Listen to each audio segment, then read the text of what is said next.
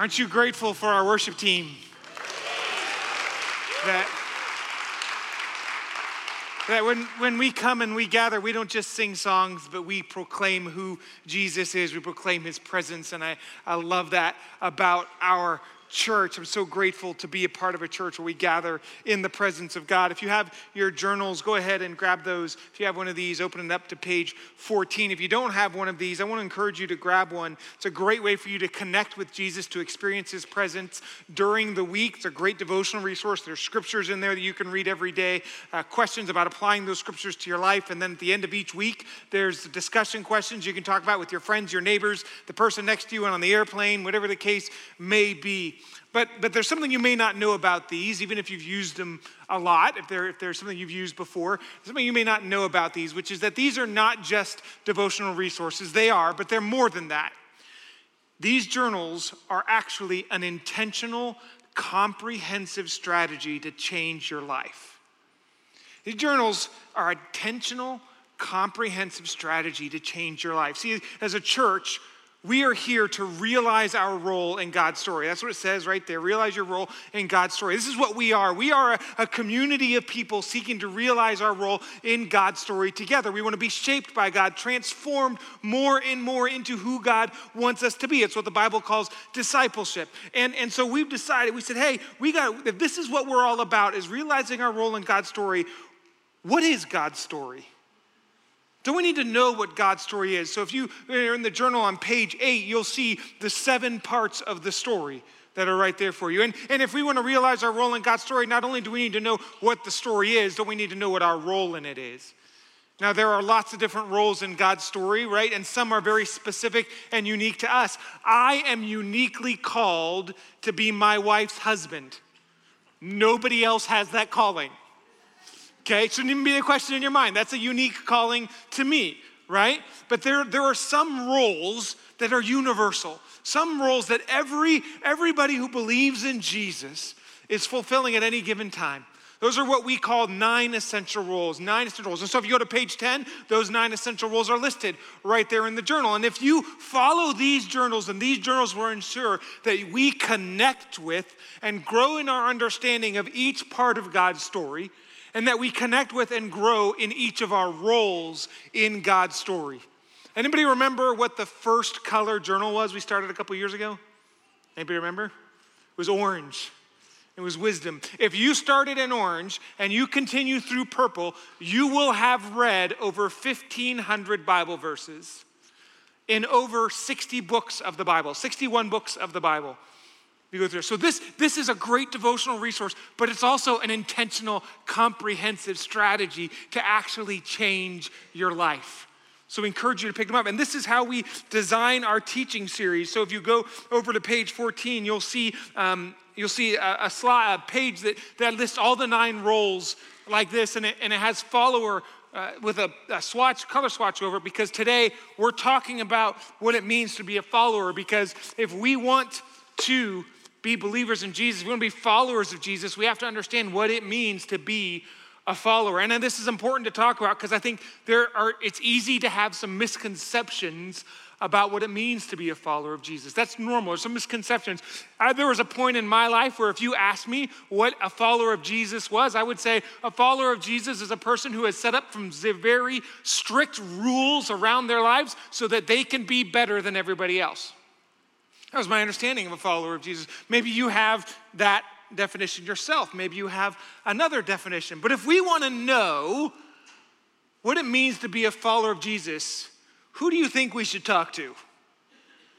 Jesus, right? I mean, if you were starting people and people were following you, would you want them to go talk to everyone else about what it means to follow you? No, you want them to come directly to you. So we're going to look at what some of the words Jesus has to say about what it means for us to be a follower. So you can go to John chapter 17 if you have your Bibles here with us. That's where we're going to be today. But before we do, I do want to pray because we just sang this song about how God is present in this place. And I think it's really important that we remember that means that God wants to speak to our hearts. And I don't know if you've ever really experienced that. I don't know if that's ever been a thought in your mind, that when you come to church, when you're sitting here right here today, it's not just some guy up here speaking or some person up here speaking, but that God himself actually wants to deliver a message in your heart. And so I want to pray. I want to invite you to just open yourself up to that, really, to believe that God himself is speaking today, and listen for what he wants to say to you. Would you pray with me? Well, Lord, that the lyrics from that song, God, that keep resonating in my heart is, I'm not enough. And so I just confess, God, I'm not enough. I'm not what anybody here needs, God. Not enough. But the next part of that verse doesn't stop there. It says, unless you meet with us. And I believe you are here. And I believe that you are enough, God. So we open ourselves to you, and we believe that you are going to speak, that you have spoken, that you are speaking. So open our ears to what you want to say today, God. And I pray if there's anything, any thought in my head, any thought, any words on my mouth that are not of you, that you would just obliterate them, God, with your Holy Spirit. You would take away every insufficiency, and that you would speak and be sufficient this morning. You are all we need. It's in your name we pray. Amen. The book of John was written by a guy, not surprisingly, named John. And John was a guy who knew Jesus. He was a friend of Jesus. He walked with Jesus, talked with Jesus, saw Jesus do stuff, heard Jesus. And eventually he was punished for his faith in Jesus. And so what he did was he wrote down his experiences with Jesus in this book that is now part of our Bible. And he tells in John chapter 17, he's talking about the night that Jesus was betrayed, the night that one of his best friends betrayed him, and then he was arrested, and then eventually he was crucified. And John tells us that on this night, one of the things Jesus did was he began to pray.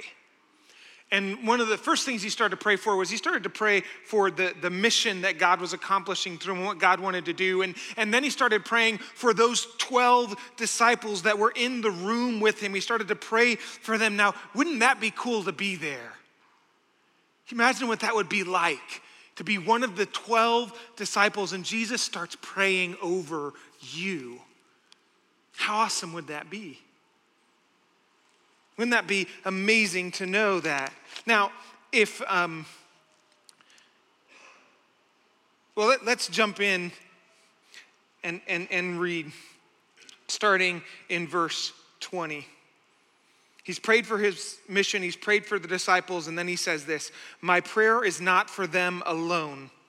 I pray also for those who will believe in me through their message. Guess what? That means Jesus did actually pray for you.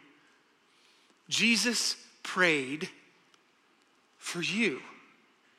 Jesus prayed for you.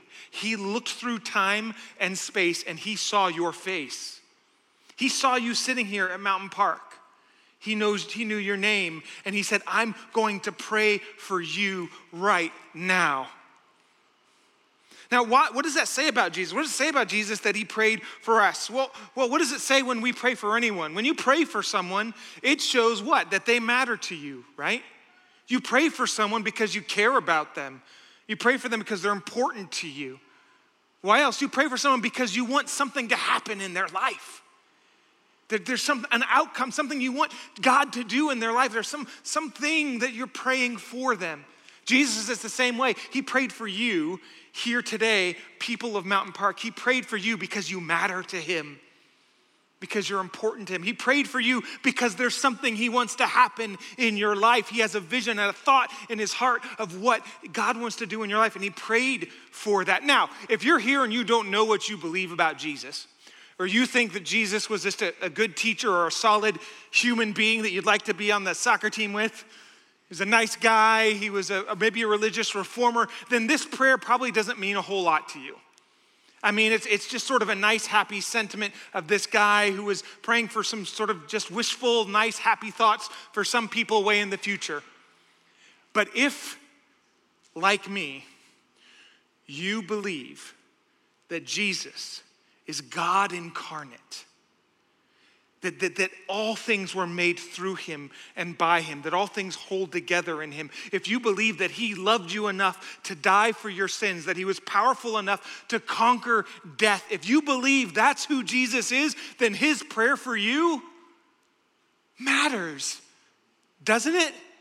Don't you want to know what your Lord and Savior prayed for you? What his heart for you is? So let me ask you, what do you think Jesus prayed for you? Some of you know the answer because you've read ahead in the book. But just think for a second, what do you think Jesus prayed? What do you think when Jesus looked at Mountain Park? He's thinking of Mountain Park way in the future. What do you think that he prayed for you? Oh God, please help Mountain Park to get their act together. Please help Mountain Park, please help them to just follow their hearts, God. What do you think he prayed for you? Let's look. Picking up, my prayer is not for them alone. I pray also for those who will believe in me, for you here today, that all of them, this is what he prayed, this is Jesus praying for you, that all of them, all of those people at Mountain Park may be one. Father, just as you are in me and I am in you, may they also be in us, so that the world may believe that you sent me. I have given them, not futures, I have, and he's talking about you here today. I have given the people of Mountain Park the glory that you gave me, that they may be one as we are one. I in them and you in me, so that they may be brought to complete unity. Then the world will know that you sent me and have loved them even as you've loved me. Father, I want those you have given me to be with me where I am and to see my glory, the glory you have given me because you loved me before the creation of the world. Jesus' prayer for you is not about performance. It's not about perfection. It's about connection. See, for many people, religion is a series of rules and regulations that are designed to help you become a better person. But Jesus' heart for you is so much deeper than behavior management. Jesus' heart for you is to have a deep and abiding connection with your heavenly Father, with him, with Jesus, and with other believers. That's his heart for you, that you have this deep and abiding with connection. Following Jesus, it's about allowing God to have influence in our life. My wife says that Christianity is a relationship with God that changes who you are, how you think, and how you live. I think that's a pretty good definition. Christianity is a relationship with God that changes who you are, how you think, and how you live. And that relationship that changes you, that relationship, it is fed, it is cultivated, it is grown, it is pruned, it is completed, it is expressed through our relationship with other believers. Those two things are not separable. They're completely inseparable. Christianity is inherently communal. It always has been. It's always been inherently communal, okay? It's easy in our Western American individualistic society to think that my calling in my faith is to be 100% self-sufficient so that I don't need anybody else. And that's really appealing, and I understand it. It's just not what Jesus prays for right here. It's just not what Jesus prays for. That he calls us and he sets his priority for us in this prayer. And Jesus' priority for us as his followers is to be deeply connected with him and deeply connected to other believers, to each other.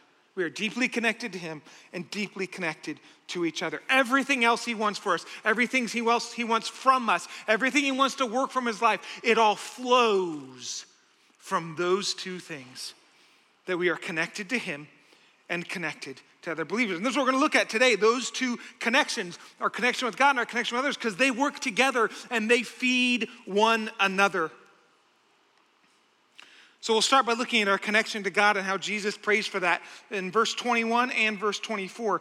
May they also be in us so that the world may believe that you have sent me. And then jumping to 24, I want those you have given me to be with me where I am and to see my glory. See those two key phrases, with me and in me, with me and in me. That's his ultimate goal for everybody who believes in him, that we are with him and in him. See, we are on a journey of witness.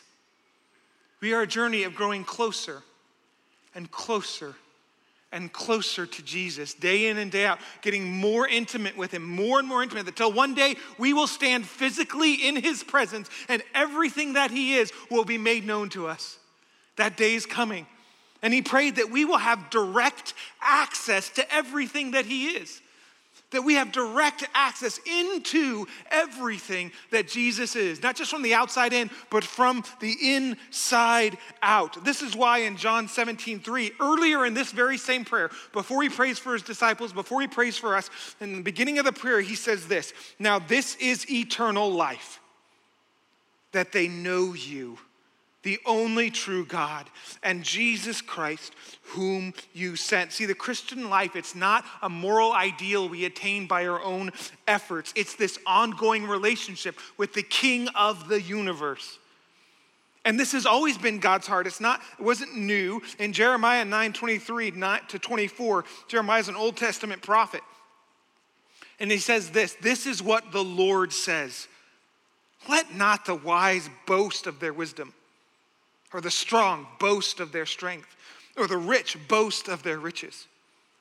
But let the one who boasts boast about this, that they have the understanding to know me, that I am the Lord who exercises kindness, justice, and righteousness on earth. For in these I delight, declares the Lord. Now, how do you know if someone is kind? Do you know they're kind because you read it in their online dating profile? No, you know someone's kind because you've experienced them being kind to you. See, Jesus wants us to be with him because that's how we get to know him, is by being with him. When you think about Jesus, do you think about someone who wants to be with you? Do you think about someone who's blowing up your phone with a bunch of text messages? Do you think about someone who's saying, hey, I want to have lunch with you. Would you come have lunch with me? Would you come over and hang out at my house? Would you come meet my dad? No, come, I want to spend time with you. Do you think about Jesus as someone who genuinely wants to be with you? But you know what? It's not just that he wants to be with you, which is great. He prays that. But he doesn't just pray that we would be with him. He prays actually that we are in him. Now that's a weird prayer. When's the last time you prayed for someone to be in you? We don't pray that. But Jesus, he does, because he wants us to be immersed in him. Jesus' prayer is that we are immersed fully in who he is, immersed in his heart, immersed in his mind, immersed in his priorities, immersed in his spirit, that we are fully immersed in him, aligned with him, participating in him, because there's a difference between knowing about God, studying about God, and actually being in God. How many of you are parents? Is there a difference between studying parenting and being in parenting? Yes, there is. How many of you have a car? Is there a difference between studying your car and being in a car? Yes, there's a huge difference. It's not the same thing. Let me illustrate this a little bit, okay? I have here a tent, okay? Now, I can look at this tent and I can study this tent and I can observe this tent and I can say this tent has an enlarged dome design for additional headroom. Great. I can tell you that it was made by Walmart. I can tell you that it has, you're supposed to fit 3 people, and I can say all these things about it, but if I want to get in the tent, you know what I have to do? I got to pick this thing up. I got to get my hands on it. I have to unzip this bag, and I have to pull this bad boy, which was a gift from my son at Christmas, by the way, and I have to actually pull it out, and I have to begin interacting with it. I have to look at it. I have to get it into and out of its bag into this space and begin to spread it out and figure out how in the world am I going to set this thing up. And I'm going to realize real quick that I need help. So I'm gonna ask my son Joel, who's right there, to come on up and help me. Let's give Joel a round of applause. Okay? And now, if I'm gonna set this thing up, you know what? It's not just that I have an intention to set it up. I have to look at the instructions and I have to figure out how it gets set up, because I can't just decide that I want to set it up the way that I want to set it up, right? I don't get to tell the tent, this is how I'm going to set you up whether you like it or not. If I do that, the tent is going to laugh in my face and I'm going to end up very angry, right? So I have to pay attention to the way that it's designed and learn how it's designed. And then, as I'm setting it up, something very significant is happening. As I'm setting this thing up, let me go to this side, I'm actually learning important things about both the tent and myself. Because I haven't just read the instructions. If you've ever put something together from IKEA, you know what I'm talking about. I'm actually learning how to really put it together, right? I'm actually learning, here's where this tent pole goes, and here's how I have to hold my fingers, and here's what this actually has to look like in order to, can you pull a little bit? Thanks, to make that work. And then, eventually, we are going to have a tent that's set up.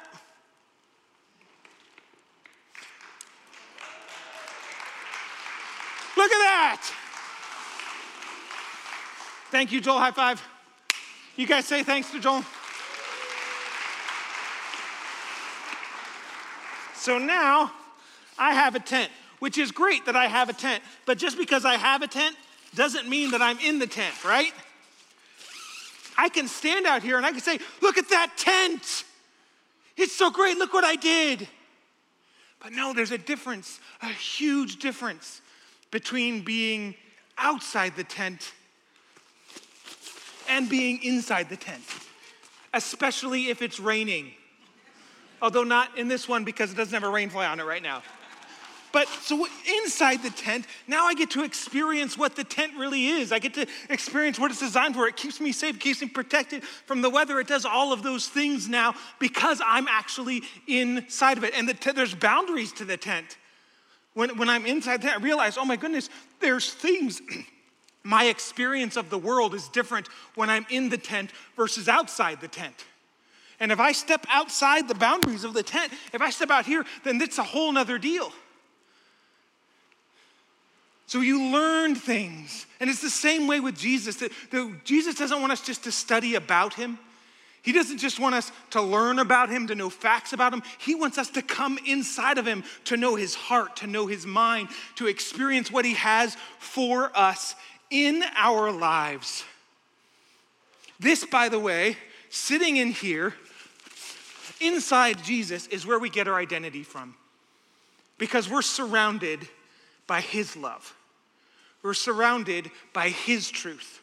We're surrounded by his grace, by what he says is true about us. We're surrounded by him, and I get my identity from him. And now in this position of being in Jesus, guess what? I start to change. Jesus starts to change my heart and start to change my mind. And I get to change from the inside out. Okay, this is why Jesus in John 15 says, I am the vine, you are the branches. If you remain in me and I in you, you will bear much fruit. Apart from me, you can do nothing. He doesn't say, if you remain in me, you might maybe bear a little tiny bit of fruit. He says, if you remain in me, if you come inside of me, you dwell inside of me, you will, I promise, you will bear not a little, but much fruit. This is why Jesus calls us to immerse ourselves in him. We have, for each of those 9 roles that we talked about, we have a statement that clarifies what they are. I want to read to you what the follower statement says. And again, it's in your journals. It says this: we are all in. We are all in. We put all of ourselves in that tent. Holding nothing back, we will pursue his presence, prioritize his word, and align every part of our lives with his loving leadership. This is what we do when we gather on Sunday mornings. We're saying we're all in. We're gathering. We're immersing ourselves in Jesus when we sing worship songs to God. when we study God's word, which you can do, by the way, not just on Sundays, but throughout the week through the journals. Also, we have a Bible reading plan in the journals. If you look, there's a reading plan just like this, that if you want to go deep in the Bible, there's lots of ways to do that. And if you don't have a journal, you don't have one with you, and you want to read the Bible, this is always available on our website. If you go to our website, in the bottom right hand, you see there's the little circle around reading plan. You can go right there, click on that, and you can see a reading plan. Because I know that reading the Bible can sometimes be intimidating. You don't know where to start. So there's a reading plan to get you started, to say, here's how we can experience and immerse ourselves in Jesus. Now, I know this tent in some ways is a poor analogy because the tent is entirely passive, and there's not really a lot about this tent that you look at and say, yeah, I want to live in there. But Jesus pursues us actively. And being in Jesus, you have everything you need for life. There's another way, though, that we immerse ourselves in Jesus, not just reading and gathering, which is all great things. But it's that second connection that he prayed for, that we are called to connect with other believers. Picking up in verse 20, I pray also for those who will believe in me through their message, that all of them may be one. Father, just as you are in me and I in you, so that they may be brought to complete unity. So not only does Jesus want us to be immersed in him, he wants us to unite ourselves with other people who are immersed in him. In other words, Jesus' prayer is that we unite ourselves with other believers. That's what he's praying, that we will unite ourselves with other believers. And it's important when we talk about unity that we know we're not talking about uniformity. That Jesus is not talking about absorption here, that I lose all of my sense of who I am and I just become a carbon copy of somebody else. No, we don't find our identity in other people. We find our identity in Jesus. And Jesus is our tent, not anybody else. But we connect with other people. We have the same priorities and purpose as other believers. In Romans 12:4, it says this, for just as each of us has one body with many members, and these members do not all have the same function, so in Christ we, though many, form one body, and each member belongs to the others. Diversity is great. It's okay for us to have diversity, but we are united in our purpose and in our mission and in our priorities. We are taking orders from the same person. In Galatians 3:26, it says this, so in Christ Jesus, you are all children of God through faith. For all of you who were baptized into Christ have clothed yourselves with Christ. There is neither Jew nor Gentile, neither slave nor free, nor is there male and female, for you are all one in Christ Jesus. If you belong to Christ, then you are Abraham's seed and heirs according to the promise. To be one in Christ means our community, the defining characteristic of who we are and what we bond together in, is our faith in Jesus. That all the other worldly labels, race, gender, social status, all of those are eradicated in the presence of Jesus.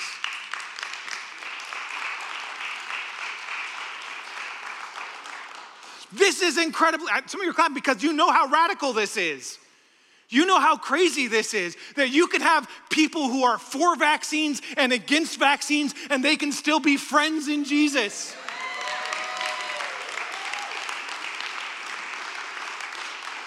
Because Jesus calls us and says we get to be one in him. Do you know what a testimony it can be? This is why Jesus says when we realize this, then they will know that Jesus is real and know who he is, because our unity is a testimony. Do you know how crazy it is?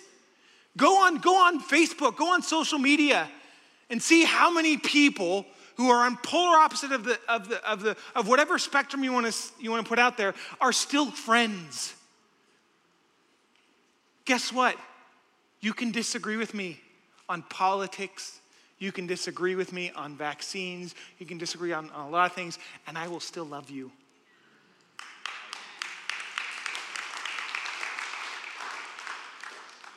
In Christ. Jesus, what he's talking about is, hey, who's in your tent with you? Who's the people who share the same priorities, the same passion for me as you do? Who's in that tent with you? We're in the same family. We belong to each other. Jesus, do you know Jesus, this is what this means. Jesus prayed for you to have godly friends. That's what he said. This is like what every parent prays for their child, right? He said, I want you to have godly friends because he knows that godly friends who are in the tent with you will keep you in the tent. And if all of your friends are people outside of the tent and that's who you're giving your heart to all the time, eventually you're gonna start putting your toe outside of that tent, or maybe your foot, or maybe your knee, or maybe your body. This is important to Jesus, so important to Jesus that he prays for us to have godly friends. Not just hang out and have fun friends, which are good, but how's your heart? Where are you with Jesus, friends? Why is this so important to him? Because other believers is one of the primary ways we connect to Jesus. It's one of the primary ways we immerse ourselves in him. So you read there in John 17, 21 to 23, may they also be in us so that the world may believe that you have sent me. I have given them the glory that you gave me, that they may be one as we are one. I in them and you in me, so that they may be brought to complete unity. So not only are we called to go into the tent, not only do we have friends with us in the tent, but we ourselves are a tent. That's what Jesus says right here, that he is in us. And it says this in 1 Corinthians 6, 19. Do you not know that your bodies, and he's not being metaphorical, your physical bodies are temples of the Holy Spirit, who is in you, whom you have received from God? You know what this means? That when we interact with other believers, we have the opportunity to interact with Jesus. When we interact with other people who believe in Jesus, they are a temple of the Holy Spirit. We have the opportunity to interact with that Holy Spirit. How many of you know someone who's a follower of Jesus? All of you do, because now you all know me. Hi, my name's Jan. It's nice to meet you. I'm a follower of Jesus. Okay? If you know someone who's a follower of Jesus, every time you have an interaction with them, there's an opportunity to connect with your Lord and Savior. So if you have a spouse, a parent, a brother, a sister, which by the way, brothers and sisters and brethren, sometimes that's the hardest people to connect with Jesus through. I know because I have 6 kids, and I love them all. If you have a cousin, if you have a crazy uncle, if you have a coworker, if you have someone you knew in college who believes in Jesus, then every time you have a conversation with them, every time you interact with them, there's an opportunity for you to interact with Jesus. For Jesus to, it's funny to me that I'll meet people who, 2 people or 3 people who they are good friends, they've hung out, they've known each other for years, they've gone to lunch together and everything, and they're both believers, and they've never had a conversation about their faith. They've never asked, hey, how can I pray for you? Don't you see what an amazing opportunity you have? Don't you see what a blessing fellowship is with other believers? That you have the opportunity to be encouraged and strengthened by the Holy Spirit and by your Heavenly Father by virtue of that other person. This is why we say that families should be the primary place where we encounter the love and truth of Jesus. Yeah, that our families should be that primary place where we encounter the love and truth of Jesus. That our friends should be a place, our believing friends, because Jesus is talking about believers here. That our believing friends should be a place where we experience the love. And now, does that mean that every time you talk to one of those people, it has to be Jesus, Jesus, Jesus? Oh, Jesus, Jesus, Jesus. Oh, Jesus, Jesus, Jesus. No, that's not what I'm saying, okay? That's not what I'm saying. But if you believe that your Lord and Savior, that God incarnate lives in that other person, don't you want to tap into that? Don't you want to allow that to have fruit in your life? Imagine if we were a church that walked this out. If we were a church where families, that was the primary place where we encounter the love and truth of Jesus, where friends are building up each other in their faith, where people in their faith and people come in and we meet new people and we're like, you're a follower of Jesus? Awesome. Tell me your story. Tell me about what that's been like for you. I mean, how many of you were here for last week's service with our top 10?